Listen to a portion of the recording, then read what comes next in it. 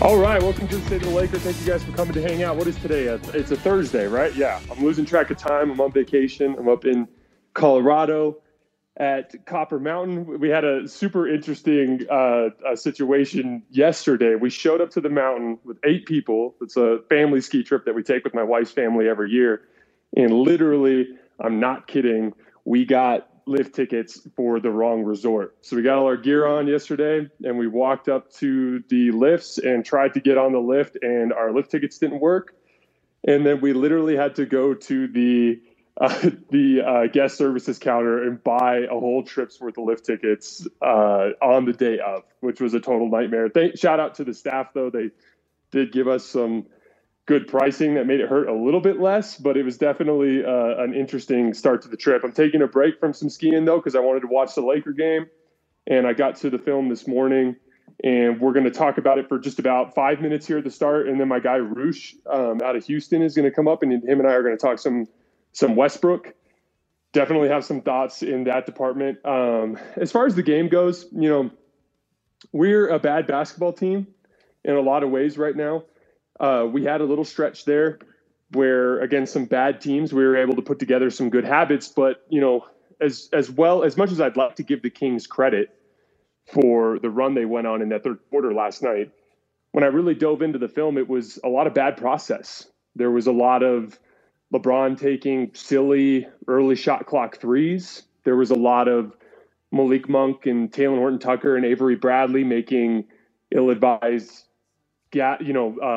pocket passes and swing passes and post entries that led to turnovers. And we spent a lot of that third quarter on our heels. And a team like Sacramento that's so athletic, especially with the ball in their hands, they do such a good job of attacking defenders on their heels and getting into the paint. And they were just getting straight line drives every time down the floor. You would see often we'd have a turnover, guys would be on their heels, you'd have a couple guys jogging back. It's that semi-transition phase that is so dangerous. There's not really any crowd, because you have to understand, especially when you're guarding guys like De'Aaron Fox, guys that are really, really athletic at the point of attack, you're not going to keep them from beating guys at the start of the possession. That's what their ultimate elite NBA skill is. That's why De'Aaron Fox is in the league, is because nobody can keep him in front. So as a team, you have to do a better job of making them play in a crowd.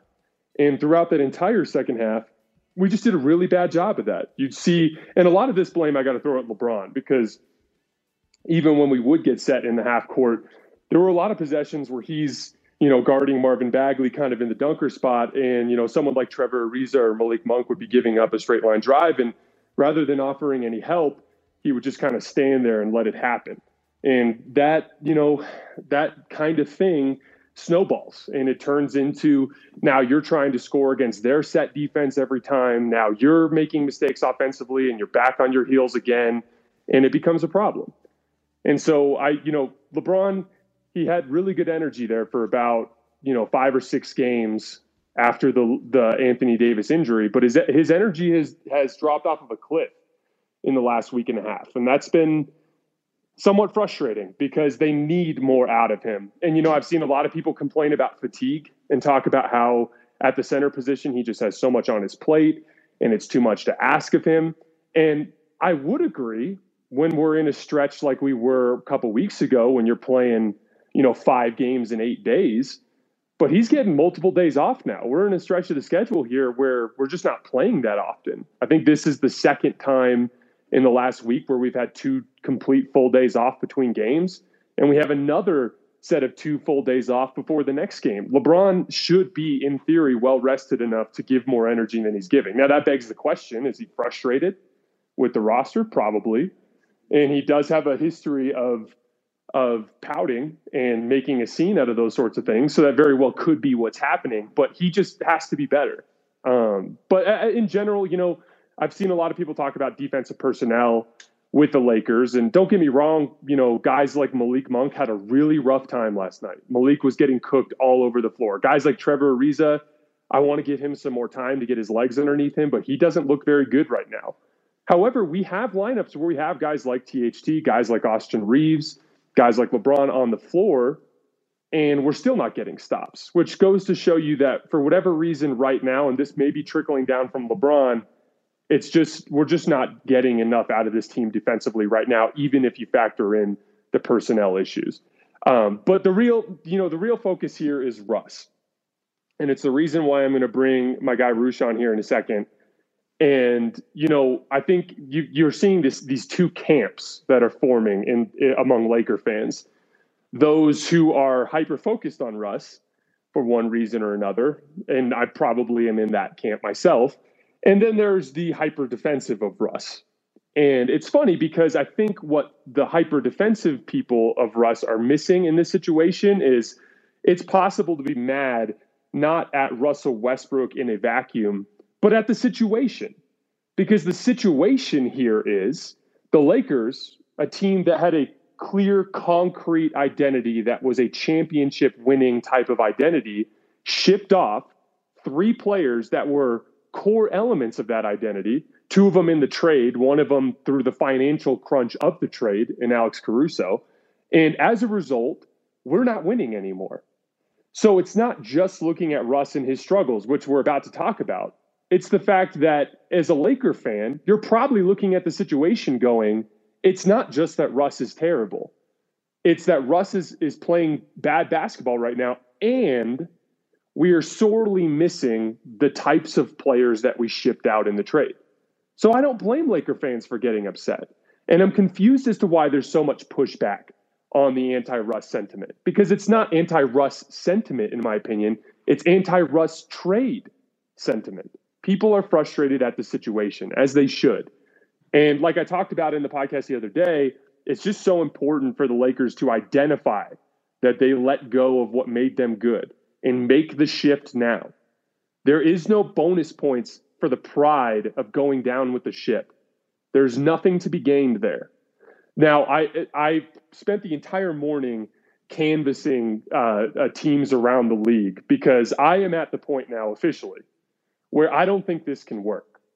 I think that the Lakers have to find a way to get off of Russell Westbrook. I held back trying to get to this point for as long as I possibly could. But the reality is, even if what Frank Vogel said is true and Russ is in a slump, the reality of the situation is, even if he gets out of his slump, the best idealized version of him right now doesn't work against good teams. He might be able to play better against the Sacramentos of the league, against the Houstons of the league, against the Orlando Magics of the league. But is there really anything that Russ brings to the table that generates positive basketball impact against the good teams in the league right now? I racked my brain for it this morning, and I came up with rebounding. He's a very good rebounder. That absolutely helps. And he does generate rim pressure. But as I've laid out in the pod often, I'm worried about his rim pressure only functioning against bad teams because the good teams are now really, really well prepared for the Russ put my head down, barrel into the lane. All they have to do is take away the corners. He has no passing angles. And then he ends up picking his dribble up around the block. And he's so small down there that he's unable to find openings even when he is in the crowd down there. And I had someone specifically reach out and they said, what happened to the LeBron-Russ pick and roll? Why isn't Russ being the screener? And the truth of the matter is teams are starting to put bigger defenders on Russ. Why? Because he doesn't move as quickly as he used to. So he's not toasting people into the lane.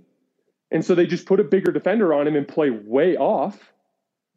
And so as a result, that LeBron-Russ screen and roll is now a like-size screen and roll. Even if they switch it, you're getting another big guy onto LeBron.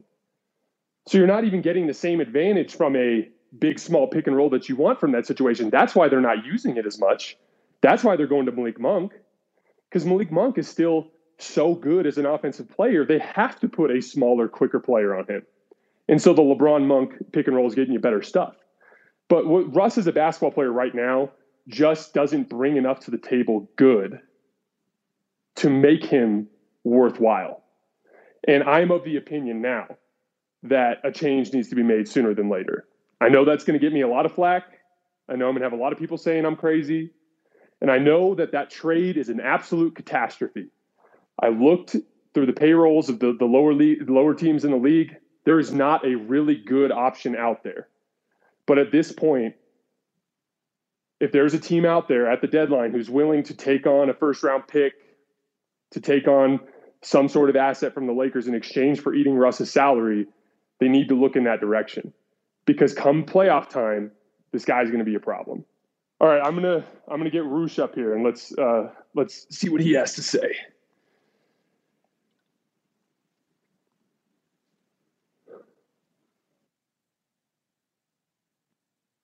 Hey, buddy, can you hear me?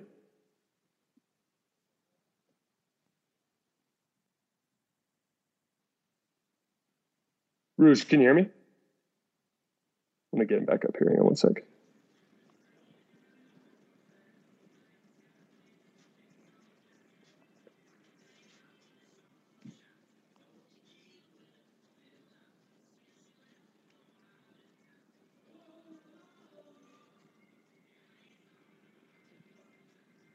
Sorry about the technical difficulties, guys. I'll get Roosh up here and then we'll get going. Hey, buddy, can you hear me? Can you hear me? Jason, can you hear me? Yes, I can. There you are. All right, cool. Sorry. I can. Can you hear me? Yeah, I can. Yeah, thanks for having me, man. Always love talking about Russ. I feel like some people might be sick of it, but it just is what it is. You know, I want to start by saying that because I've seen this across like Lakers Twitter. We had the same thing with Rockets Twitter when Russ was on the Rockets. There's just two camps, like you said, right? There's the people that criticize him, and then there's the people that like fervently defend him. And by the way, feel free to cut me off and jump in if you have any like questions or comments or whatever.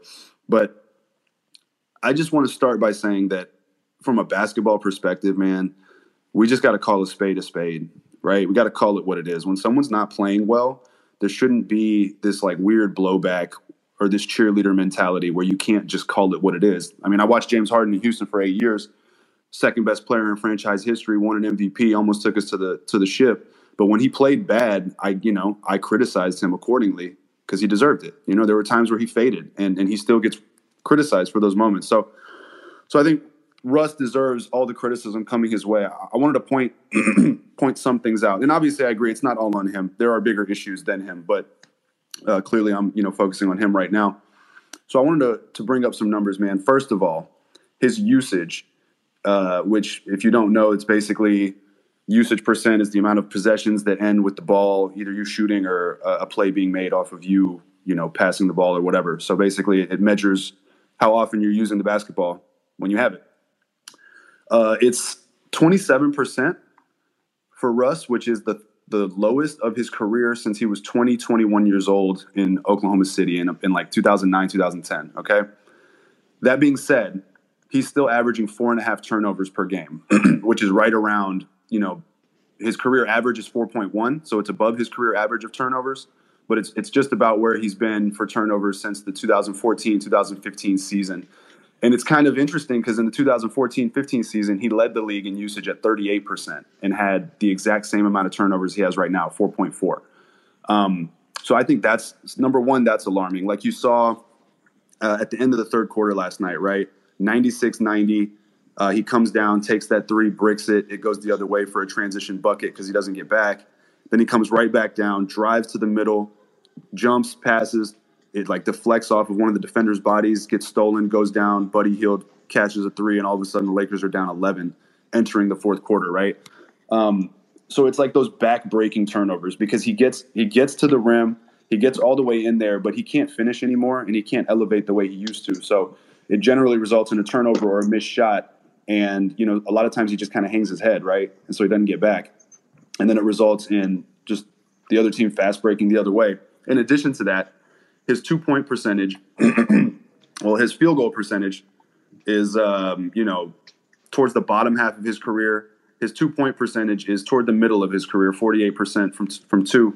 But the Lakers have gone small, right? And when the Rockets went small, he actually was optimized because he still had some of his burst. He had, I think, the best 2-point percentage of his career, 51.4%. And that's why things were able to work. But obviously, as you saw, when the Rockets ran into a good team and a team that was able to kind of corral him, it just didn't work anymore. And it's interesting because the Lakers have LeBron and hopefully for you, Anthony Davis, whereas the Rockets were just running with like Harden and Robert Covington at center, quote unquote center. But the Rockets had shooters, and obviously Russ isn't able, to shoot the way that people would hope he can. 29% from three, almost a quarter of his attempts are coming from three. And so all of that, I think, kind of, and then the biggest point, right, is that I don't think it gets talked about enough, but he can't compensate for any of this by getting to the free throw line. I noticed in Houston, I honestly thought in Houston he got a bad whistle. I kind of noticed, I thought, hey, he gets fouled a lot at the rim and it doesn't get called. And that resulted a lot of times kind of in what I just talked about, right? He gets to the rim, gets fouled, doesn't finish, falls, and then all of a sudden it's a 5-on-4 going the other way, which functions basically as a turnover, right? In my opinion. But in LA, man, he is getting to the line 5.4 times per game. That is, again, in line with his turnovers and usage, or with his usage. It's the third lowest of his career since he was 21 years old in 2008 to 9 and 2009 to 10. And his free throw percentage is tied for the worst in his career at 65.6%. So he's not compensating for the lack of ability to shoot and the lack of ability to convert by actually getting to the line. And then when he does get to the line, he's not cashing it in. He's shooting a career worst from the free throw line. So when you put that together with the amount of turnovers that he has, despite the fact that his usage is the lowest it's been in a decade, honestly, 12 years, and you combine that with the fact that he doesn't compensate for any of that with just pure hustle, right? His hustle is focused on jumping a passing lane or gambling for a steal. It's not focused on, hey, I just bricked this three in a momentum situation. Let me sprint back and make sure that my guy doesn't beat me for a layup.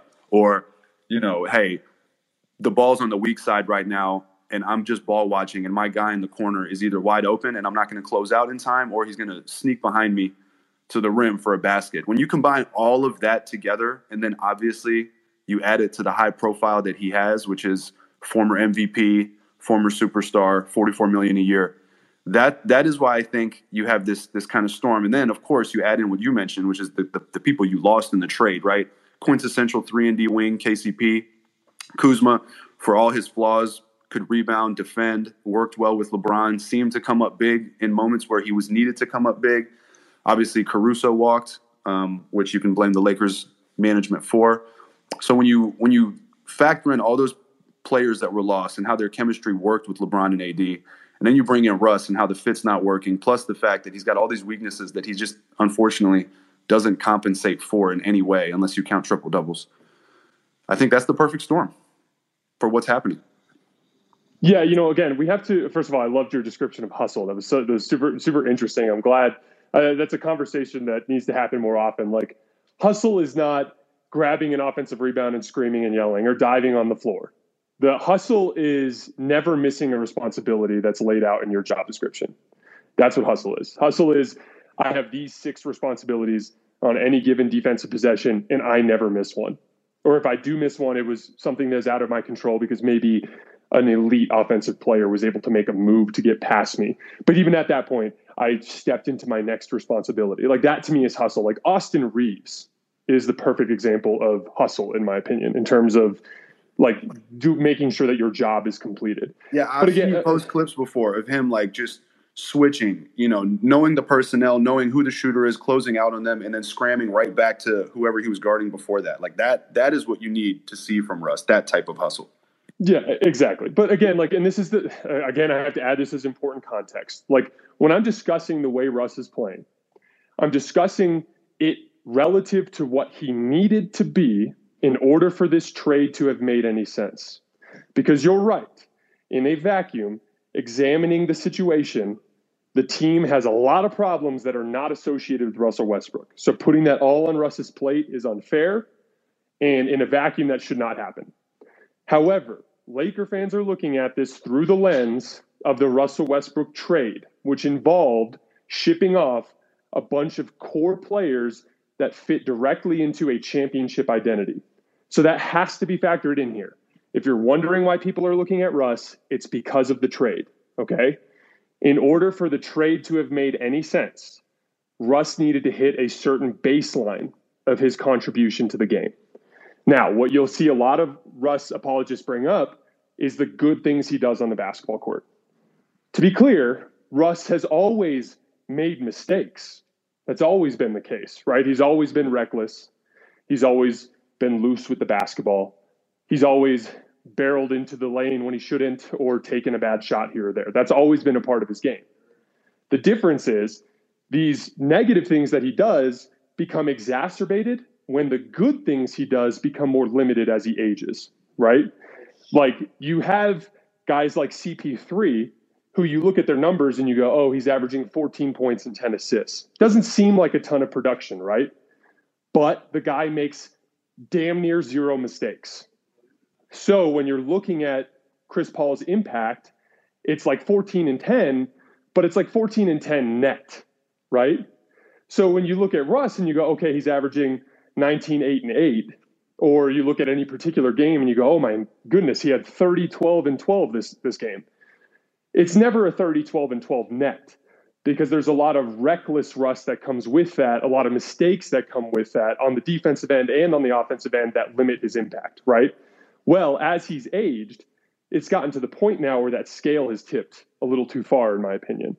Can I elaborate on that? Yeah, go ahead.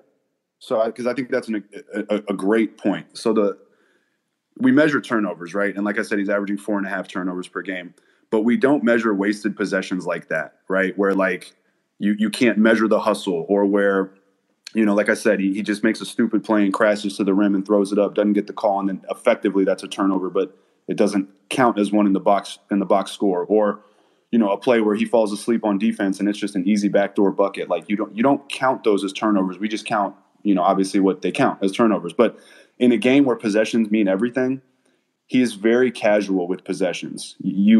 With him, you waste a lot of possessions, and then you get into this game where you got to start winning possessions back. But because he can't convert threes, and because he's not really getting and ones, you're not winning those possessions at the rate that you need to win them at. Like in Houston, when the Rockets traded Capella, okay, Russ played in 15 regular season games, including the bubble, after that trade.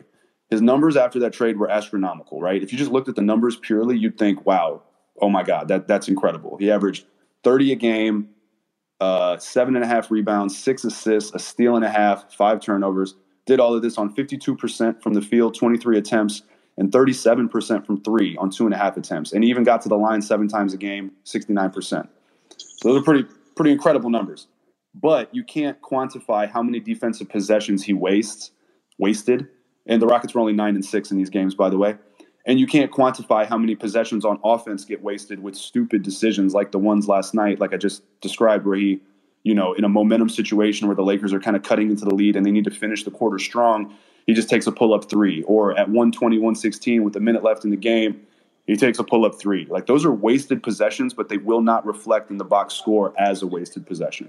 So, well, what's super interesting about it too is like you can see the team starting to try to pull back from Russ offensively, right? Like you can actively see that happening with all of the emphasis on Malik Monk and LeBron James actions. And you can actually see this starting to manifest in Russ's demeanor, as we saw in that really awkward post-game presser against Memphis, where he started to super passive-aggressively address how he's being used in the offense. And that's the crazy part about all of this, right? So, like, you make this trade, right, in theory. Let's pretend instead of Russ, it was Dame. Why would you make that trade? You'd make the trade of all of those role players for Dame because what you're thinking is, hey, I might be able to replicate some of those players' impact as role players through the veteran minimum market. And Dame is such an amazing ceiling raiser that in the big playoff series is against the best teams, he's going to bring so much to the table that the trade-off is worthwhile, right? That's the way we look at that. That's the way you look at that trade. This is where the Lakers got caught with their pants down. Russ is at his least effectiveness this year against the good teams. So, and he's shown an inability to win the minutes without LeBron, which was one of the main reasons why we've gone in this direction to begin with. So now it's this awkward situation where we've downgraded the guys in the role player positions, and now we're trying to repurpose Russ as like this off-ball player. You know, there was another key possession last night where LeBron hit him in the weak side corner and he missed a three, but it's like a lot of him just standing around off the ball. And then, maybe we'll toss him a possession here or there. So even with whatever the idealized version is of Russ, even if Russ was peak Russ, we're not actually using him like that anymore because we know he can't do that. So now he's being, basically demoted to an off-ball player where there's a massive diminishing return. Because if he's going to be off-ball all the time, at that point, it might as well be Wayne Ellington, right? We're going to get more off-ball out of Wayne Ellington than we would out of Russ standing in the weak side corner. So that's where this is such a conundrum. And that's why, guys, I know there's no universe to where you could make a trade of Russell Westbrook now and it's some idealized impact. I get that. But what you're seeing, especially against the good teams in the league right now, is that when he's on the floor, he's ineffective. And the reason why he's ineffective against good teams is because he's easy to guard. And the reason why he's easy to guard is because he can't shoot. And you know what he's going to do. He's going to put his head down and try to force his way into a ton of traffic. And against big athletic defenses that rotate well and take away what Russ likes to do, he gets caught. He turns the ball over a lot. He misses a ton of shots. He's very ineffective. And so, even when we're talking about what this team is going to look like projecting forward, so AD comes back, maybe you make a great trade. Maybe you bring in Jeremy Grant and you have all that talent. Still, when we get to these situations against the good teams at the end of the season, he's ineffective. He's going to be relegated to a guy who can grab the occasional offensive rebound, make the occasional play in transition. He's going to have some positive plays, but with all of the negative that comes with it, with him getting lost off the ball, with him making poor decisions from time to time, all of that's going to come with it. And so then that's why I ask you guys, do you think against the Warriors, against the Suns, that Russ is going to be a huge positive player in a playoff series against those teams? I don't. And I'm trying my hardest to try to see the other side of it and to expose myself to dissenting opinion and to try to see. I really struggle as a basketball mind. And I'm not always right. I'm not even right a lot of the time. But in my view of the game, I really struggle to see what other people are seeing there. Well, I really struggle. Let me interject two things that I think could be positive. They're both obviously going to center around Anthony Davis coming back, and I will say don't lose sight of the fact that AD's out. Right, one of the big problems I think for the Lakers right now is the defense, and Anthony Davis fixes a lot of those problems simply by being on the court. So that's part one, right? Offensively, the Lakers have been getting by. They're just going to need to be better defensively, so Anthony Davis can shore up some of those weaknesses, especially some of the weaknesses that Russ gets exposed to. In addition, on the other end of the floor, I think having AD out there will help Russ have a bailout partner, right? Someone he can throw lobs to, someone he can run a pick and roll with that he can trust to get the ball to and finish. He's still going to be Russ. He's still going to have his issues, but I do think it gives him another dimension of effectiveness because you can actually run action with him, just a pick and roll, like I said. If he's able to penetrate into the defense, he's got AD in the dunker spot, dish it off, throw it up, whatever. So you will have those options available. But I do agree against the better teams, right? Against Golden State, you cannot waste possessions. And if you do waste possessions, they will thump you. Against Phoenix, they're going to have DeAndre Ayton, and they're going to have smart, tough defenders, Jay Crowder, Mikal Bridges, Chris Paul, so on and so forth. And everyone's big. Everyone's big when you get to that point. What if it's Drew Holiday that's guarding him? You think he's going to get an advantage on Drew Holiday? I do not. No, I do not. But yeah, I mean, it's almost like a football offense that's predicated solely on going 5 out. They're not going to run it. When you have Russ out there, there's no catch and shoot threat. And if they try it, you're just daring them to do that. And I also wanted to say the unfortunate thing about him is mentality wise, Jason. I don't know if you were listening to the Epic Spaces from last night where his brother and Kendrick Perkins hopped in there. But if you listen to his brother, it kind of gave me some, look, I don't know them personally whatsoever, so maybe I'm just off here. But his brother's insight was he was just bringing up the triple doubles. It was almost like a caricature of itself, right? He was arguing against what the other people were saying by bringing up the triple doubles as if that mattered. And it gives you the sense that that stuff really does matter to Russ. And the only reason I bring that up is because he seems to have this kind of theme of everything being internalized through himself, right? Like you remember against Utah in the first round a couple years ago when he was with OKC, he took that Rubio matchup personally, like that one-on-one matchup personally, to the point where he was trying so hard to like steal the ball from Rubio or shut Rubio down that he would either over gamble and shoot a gap and give up a bucket, or he would foul him, or he would kill the flow of the team offense by just trying to rock the baby on Rubio or shoot one of those like bank shots, you know, and everything starts running in his mind through him because he's grappling with the fact that he used to be the man and he's, you know, no longer the man, right? And that's why I think he, even like last night, he took that big shot, right? Because he wanted to be like, no, I'm Russ. I still hit these. And he took it, and obviously the game was over after he bricked it. So I wanted to add that as well. Yeah, you know, it's funny because I talked about this in a podcast like 3 or 4 days ago. But, you know, the Lakers, this experiment, I know it's hard to properly evaluate it with all of the injuries that have happened. However, this season, even in minutes where LeBron, Russ, and Anthony Davis are on the floor with no center, they are less effective than they were with Schroeder last year with the center. They were, you know, I think they were plus 12 per 100 possessions last year with Schroeder. And so for whatever reason, this season, even the idealized situation hasn't been as impactful as we were in previous iterations of this team, which takes me to the Golden State situation.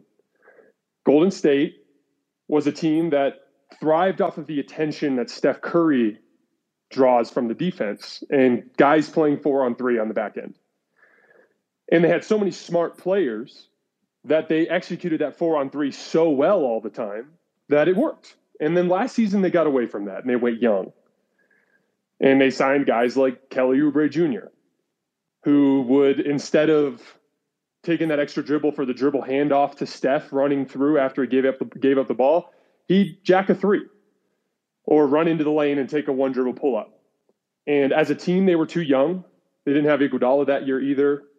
You know, they had the same Steph and Draymond, the same incredible Steph and Draymond that you have this year, but it wasn't working because they got away from what made them good.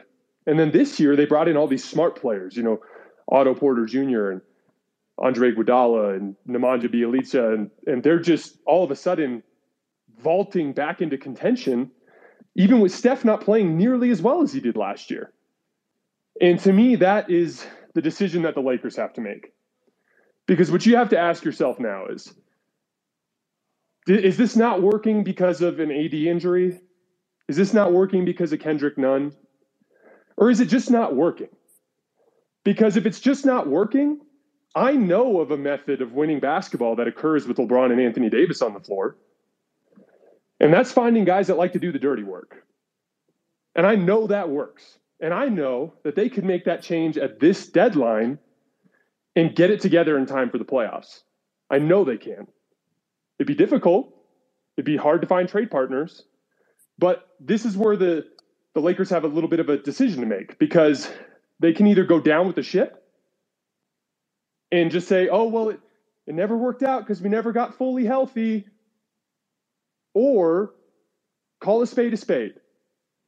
When we traded for Westbrook, the fit wasn't great. He doesn't bring the upside that was needed for the trade to make any sense. We need to go find guys that fit our old identity, an identity that worked. And I'm really curious to see if they go that route, because I think if they go down with the ship, this team's going to lose, and they're going to lose early. I think so. First of all, to talk about Dennis Schroeder, right? Again, it's like that trade-off of possessions that I was talking about earlier. You have to look at their production, how much they occupy the ball, how much they make up for their weaknesses, and so on and so forth, right? Schroeder, I mean, for starters, he shot 33.5% from three, Russ shooting under 29%. That makes a huge difference. He turned it over half as much as Russ is right now. His usage, 23% compared to Russ's 27%. So, right, more efficient, less usage, like that off the bat, that's saving you possessions. And then he gave you 3 less points per game, but he took 3.5, 4 shots less per game than Russ. So, like, that's the other thing with Russ. His field goal attempts are usually proportional to how many points he's scoring.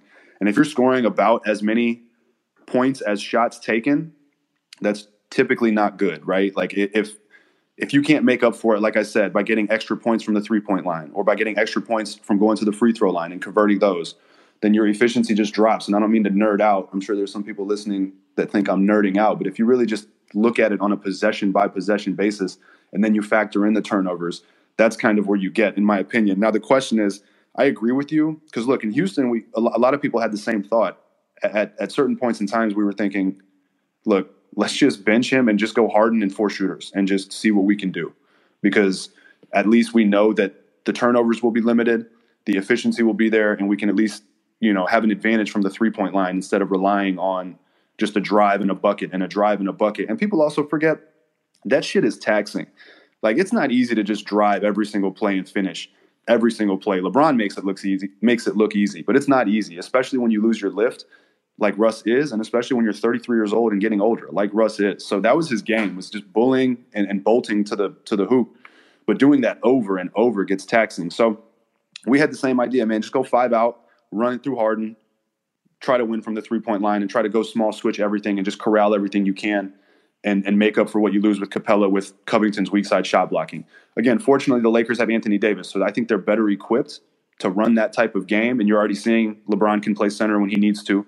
Defensively, it hasn't really worked out, but offensively, there's absolutely no drop-off, if not a fucking improvement. So you run AD back, you run LeBron back, but the question becomes, do you have those appropriate 3-and-D guys? I think in a vacuum, in a 7-game series, the Lakers can definitely compete with, like, Wayne Ellington, Austin Reeves, get THT some run. Maybe if you get the ghost of Ariza back and you can get him useful, that type of approach. But the issue is you still got half a regular season to go. And the reason Russ was brought in, obviously, was to carry the load so that LeBron could chill and to shore up some weaknesses for if and when Anthony Davis was going to be hurt, which he is. So now you got to go all in and exhaust your resources early and ask for a lot more from those vets than you may or may not get. Malik Monk has stepped up. So I think Malik Monk is like definitely a worthy kind of 3rd, 4th candidate for the Lakers if they get that AD LeBron lineup, a guy that can just go out there and torch you, give you 20 a night, just catching and shooting and playing off of LeBron. But I'm a little worried about Malik defensively, but yeah, his offensive fit with LeBron has been a really nice, cherry from this season. It just, he was really bad defensively against Sacramento last night. Yeah. Well, and that's the thing. We talked about this preseason, or maybe I talked about it with Raj, but the Lakers never got that. Like the best 3-and-D option they got, I think, unless I'm missing somebody, was Wayne Ellington. And, Wayne Ellington's cool, but if that's your best 3,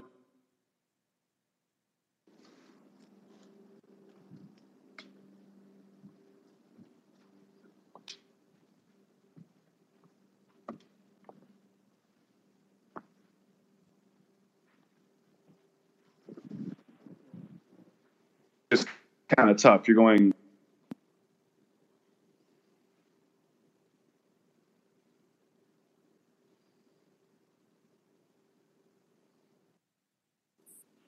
You still there, bud? Yeah, can you hear me? Yeah, I lost you for a second, but I think we're good. Yeah. No, I was just saying, I finished by saying that the list of 3-and-D players starts with Wayne Ellington, and then I think it goes to like Ariza, who I was, describing. I think he's fallen off. And then after that, it just becomes like a crapshoot of who's who. There's really no 3-and-D. There's no size. There's no, like, all the guys that you have are reliable on one end of the floor, but not necessarily both. Like that identity, even Markieff Morris, right, who I never really thought was that good. He became a really reliable, dependable 3-and-D guy for the Lakers in the bubble championship run. Obviously, we already talked about other guys. I just don't think they have those pieces right now. Yeah, so the moving forward with regardless of whether or not they decide to dump Russ, outside of that specific equation, the Lakers, in my opinion, need to acknowledge the fact that their vision for shifting the identity towards offense was a mistake. And the sooner they acknowledge that, the sooner they have, if they address that need at the trade deadline, I believe this team can get back on track. Now, the Warriors are such a perfect example because they did so with literally veteran minimum contracts. Like Otto Porter, Bjelica, Andre Iguodala, these are all guys that cost the veteran minimum. And simply because they actually fit into their identity, they were able to immediately make an impact and help that team vault from fringe playoff contender to probably the favorite to win the championship. And I think that's the situation that the Lakers are in, because with as great as LeBron looks, and he's really declined defensively in the last week, but like we said, we think that's more maybe associated with his demeanor and his attitude as more so than fatigue, because the Lakers have had a lot of days off lately. So his defense is inexcusable, in my opinion. That said, we know that there's an engaged version of LeBron in there that's still a devastating two-way player. Anthony Davis coming back, let's say he gets back to a reasonable facsimile of what he was in 2020. If those two guys are on the floor and they're engaged, which they weren't really to start this season, which is a big part of why they struggled even when they were healthy. If those two are back together and engaged, everyone becomes slotted properly, that they all are assigned then a very achievable role. Their jobs on offense and defense are simplified down to a point where even veteran minimum quality players can succeed. So from that standpoint, the goal at the trade deadline and in the buyout market has to be to locate any and all options to try to recreate the types of role players that we had in the 2020 season and the 2021 season.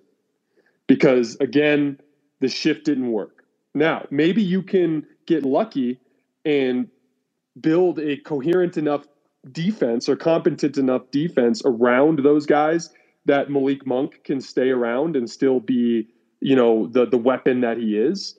But outside of him, I think every other person not named LeBron and AD that's in the lineup has to love the dirty work and has to be willing to do what Frank Vogel asks them to do in their defensive assignments, in their rebounding assignments, so on and so forth. Because, again, there is no bonus points gained for being prideful. There is no bonus points gained in going down with the ship, okay? What I really am not interested in hearing is a postseason press conference after they get eliminated where LeBron's sitting at the presser going, we just never had our full team this year. Because as we know, that's just not how it works. No one ever has their full team the whole year. Even in the 2020 season, a bunch of role players were in and out of the lineup with injury frequently, except for LeBron and AD, thankfully. But the point is at a certain point, a lot of these teams around the league, even when they've had guys drop out with COVID, even when they've had guys drop out with injuries, they've been able to succeed. Because from the top down to the roster, there's a certain amount of an identity that they can lean back on even when guys are out. This team doesn't have that. That's entirely missing. But we also know it's there. It's a proven method of success. And even beyond that, it's about matchups. The Lakers' size, when LeBron and AD are healthy, is a real problem for the Warriors. It's a real problem in that matchup. Phoenix, same thing. We saw last year, AD just back from injury, LeBron just back from injury, neither player really in their rhythm. Their physicality on the front line is a real problem for Phoenix. So this is salvageable. It needs to be salvaged. And it needs to not involve, okay, well, we just never had Kendrick Nunn, so we just had bad luck. It needs to be acknowledging the reality that's slapping you in the face. So one last thing, and then I'll let you talk, Rouge, and then we'll get out of here. I should probably go skiing. But the thing with Russ, if he is going to stay, which is the most likely scenario, because it's going to be extremely difficult to find a trade partner in the middle of the season, Russ needs to wake the hell up. What we've seen out of him in press conferences recently demonstrates a person who lacks any self-awareness in terms of what the team needs from him. The fact that he thinks, it's about him not putting up 25 and 14 and 14 the way he used to. The fact that he thinks it's about the way he's being utilized in the offense. I've had a lot of people bring up the Melo comparison and Melo learning through his departure from the league to change some parts of his game that needed to be changed. Well, Russ needs to do the same thing within the confines of this season. He needs to understand that he is not the same offensive player he was in his prime. And so he's going to be utilized different offensively, which is the thing he's been complaining about in the pressers recently. He needs to embrace that and understand that the team needs him to contribute everywhere else. We always talk about Russ being Russ. And one of my consistent themes with this season is Russ cannot be Russ. Russ being Russ is bad for this team. Because in his role, especially with LeBron and AD healthy, it's about him confining his mistakes and limiting his mistakes. So the Russ brand of bowl in a china shop, I'm going to make 10 mistakes but make 15 good plays, doesn't work anymore. Because offensively, he's not going to be utilized enough to make 15 good plays on this team, especially when they're healthy. So if Russ is going to stay, the only way this is going to work is if he has a wake-up call individually and understands that he needs to adapt to the same way that everybody else in NBA history, who when they reach the middle of the second decade in the league, where they've got to adjust the way they play. And if he can figure that out and get to the point where he cuts back on mistakes, cuts back on the things he used to do, and try to, because even at this point in his career, even with his diminished athleticism, he's still a good NBA athlete at the point guard position with great size. So if he can find a way to adjust and adapt his game to his age, there's a version of this where it could work. But that what I worry about, and the reason why I've advocated for trading him today for the first time this season, is because I don't think he's going to learn that lesson.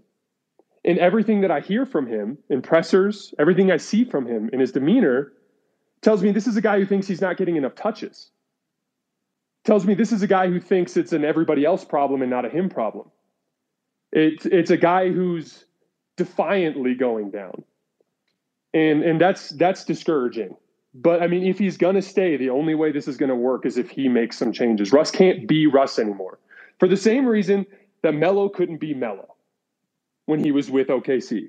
Melo had to become spot-up shooter Melo in order to maintain his spot in the league. That's where Russ is at. Russ needs to be more like Jrue Holiday, a player who devotes the vast majority of his energy to the defensive end of the floor and offensively finds a place to fit in alongside two superior offensive players through limiting mistakes and taking advantage of his size as a power guard when he has the opportunity. That's the way that I see this thing working. But I'm just being honest with you guys. I don't see it. That is such an idealistic vision. If you had to ask yourself, if Russ is going to make a significant change in the way that he approaches the game, do you think that's going to happen? I don't. But anyway, that's where I'm at. And again, it's hard because this team is not as bad as they look. When you tie up all of your talent in LeBron and Anthony Davis and one of them goes down, it's going to be ugly. This isn't like the Suns. You don't have tons of depth, but lack that top tier star power so that when Devin Booker goes out, you're still pretty good. That's not how it works. Because if you make a trade for someone like Anthony Davis, you understand you're top heavy. And when you're top heavy and someone gets hurt, this is part of the problem. So I understand all of that. However, even acknowledging that, this isn't working. And I struggle to see how anybody thinks it could be. But that's just my opinion.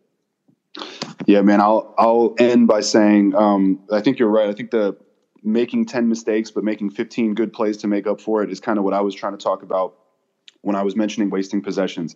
And he's at a point where he's not making 10 mistakes but making up for it 15 times. It's more 10 to 10 or even, 10 mistakes to 7 plays to make up for it or whatever. So exactly. I think that, and I told you all this before or during the offseason, before the season, but man, he is focused. His game is centered around where the basketball is, and that's on both ends of the floor, right? He's not making reads off the ball. He's not seeing the play develop 2 plays ahead. He's not considering what's going to happen on the defensive end, when penetration happens and the ball gets kicked and then the ball starts moving around the perimeter. He's not looking for the skip pass. He's just looking at where the ball is. And on offense, when he's got the ball, he's just thinking about, okay, I have the ball. And so the reason I bring that up is because when you get older, you adjust by seeing the plays develop ahead of time, because that's how you're able to compensate for the lack of athleticism or the loss of athleticism. And then you can use IQ and skill. Skill, he's not really a skill guy, right? He doesn't have touch, both at the rim, jump shooting, whatever. He's just always been like, if he wasn't a supreme athlete, he probably would not have made the NBA. He made the NBA and had success because he's an incredible, phenomenal athlete. And we're seeing what he's become without that. But I know for a fact when he was in Houston, I will give him credit for trying to adjust his game, because in Houston, he tried to adjust his game and it worked. And in LA right now, he's trying to adjust his game, but it's not working. But the flip side of that is that adjusting, it's no matter how you slice it, it's all about him. It always comes down to him. It has, like, everything revolves around him. It has to be changed for him to feel comfortable, for him to operate optimally, right? The Rockets fucking traded Clint Capella so that Russ could get his numbers. The Lakers are obviously made the trade they did, and they're now trying to go small, and they've moved and shifted the lineup around, just trying to accommodate, and nothing's really working. But I know for a fact in Houston, once shit hit the fan and Harden was getting out of there, that he had a conversation with the Rockets brass that basically the message he sent was, hey, I don't care about being on a winning team. I don't care about playing Rockets basketball. I want the ball back in my hands. So do what you got to do. Get me out of here. And they did. And I think that he viewed That's so crazy to me. Yeah. And I think he viewed that season at Washington as a huge victory and like vindication for him, like, hey, Russ ball works. Like, I told y'all, I still got it. I'm back. Watch me work. I just took the Wizards to the play-in, to the playoff, whatever. And so, and if you listen to that space last night where his brother was talking, people were bringing up, statistics, how he finishes at the rim, where he ranks against other guards in terms of finishing at the rim, all these things. And their responses, two that I remember. One was, yeah, but who's counting all the layups that, rim in and out? That was one response. And then the second response from his brother was, yeah, do you know who leads the NBA in playoff triple doubles for the last 10 years? And that was their retort, right? Like, that's how they processed and viewed his contributions to the game. And I think it only makes sense that those are the voices most likely around him, and they're probably echoing his sentiments and how he thinks, right? So the whole, if he can just do X, Y, Z, I think you got to throw that out the window. The only caveat is that if he magically becomes like a 35% three-point shooter on high volume, then you're working with something. Otherwise, I think you're just going to have to, like I said before the season started, you're just going to have to shore up his mistakes as best as you can, because he does ball watch, right? You can't, There's no way you can make up for him for his defensive lapses. There's no way you can make up for his lack of what he does off the ball. When he has the ball in his hands, man, he moves first and thinks second. I think Raj said this last night. He passes the ball to spaces on the court, not to people. And that's because he's moving first and expecting the help, and then for the record, that's not making a read. That is not making a read. You're not making a read if you pass to a spot on the floor. And most importantly, any good team is going to take that away. Any good team. Right. And they do. And that's why you see some of those like errant passes that just like float out of bounds to nobody or whatever, right? Because he's expecting someone to be there without actually making the read. But he moves first and he thinks second. And that has always been his MO. And now that his body is not what it used to be, he's not adjusting to that well. So I really don't see – I just don't see the middle ground for him. I mean, I think you're going to keep seeing what you're seeing. Hopefully AD shores it up. Maybe a roster, maybe a trade or Ariza comes back healthy or something like that, shores it all up. Or eventually he ends up on another team where they just give him the ball and he can play Russ ball and kind of do what he did with the Wizards. I think it's literally one of those two. There's really no in between. But yeah, it'll be really interesting to see.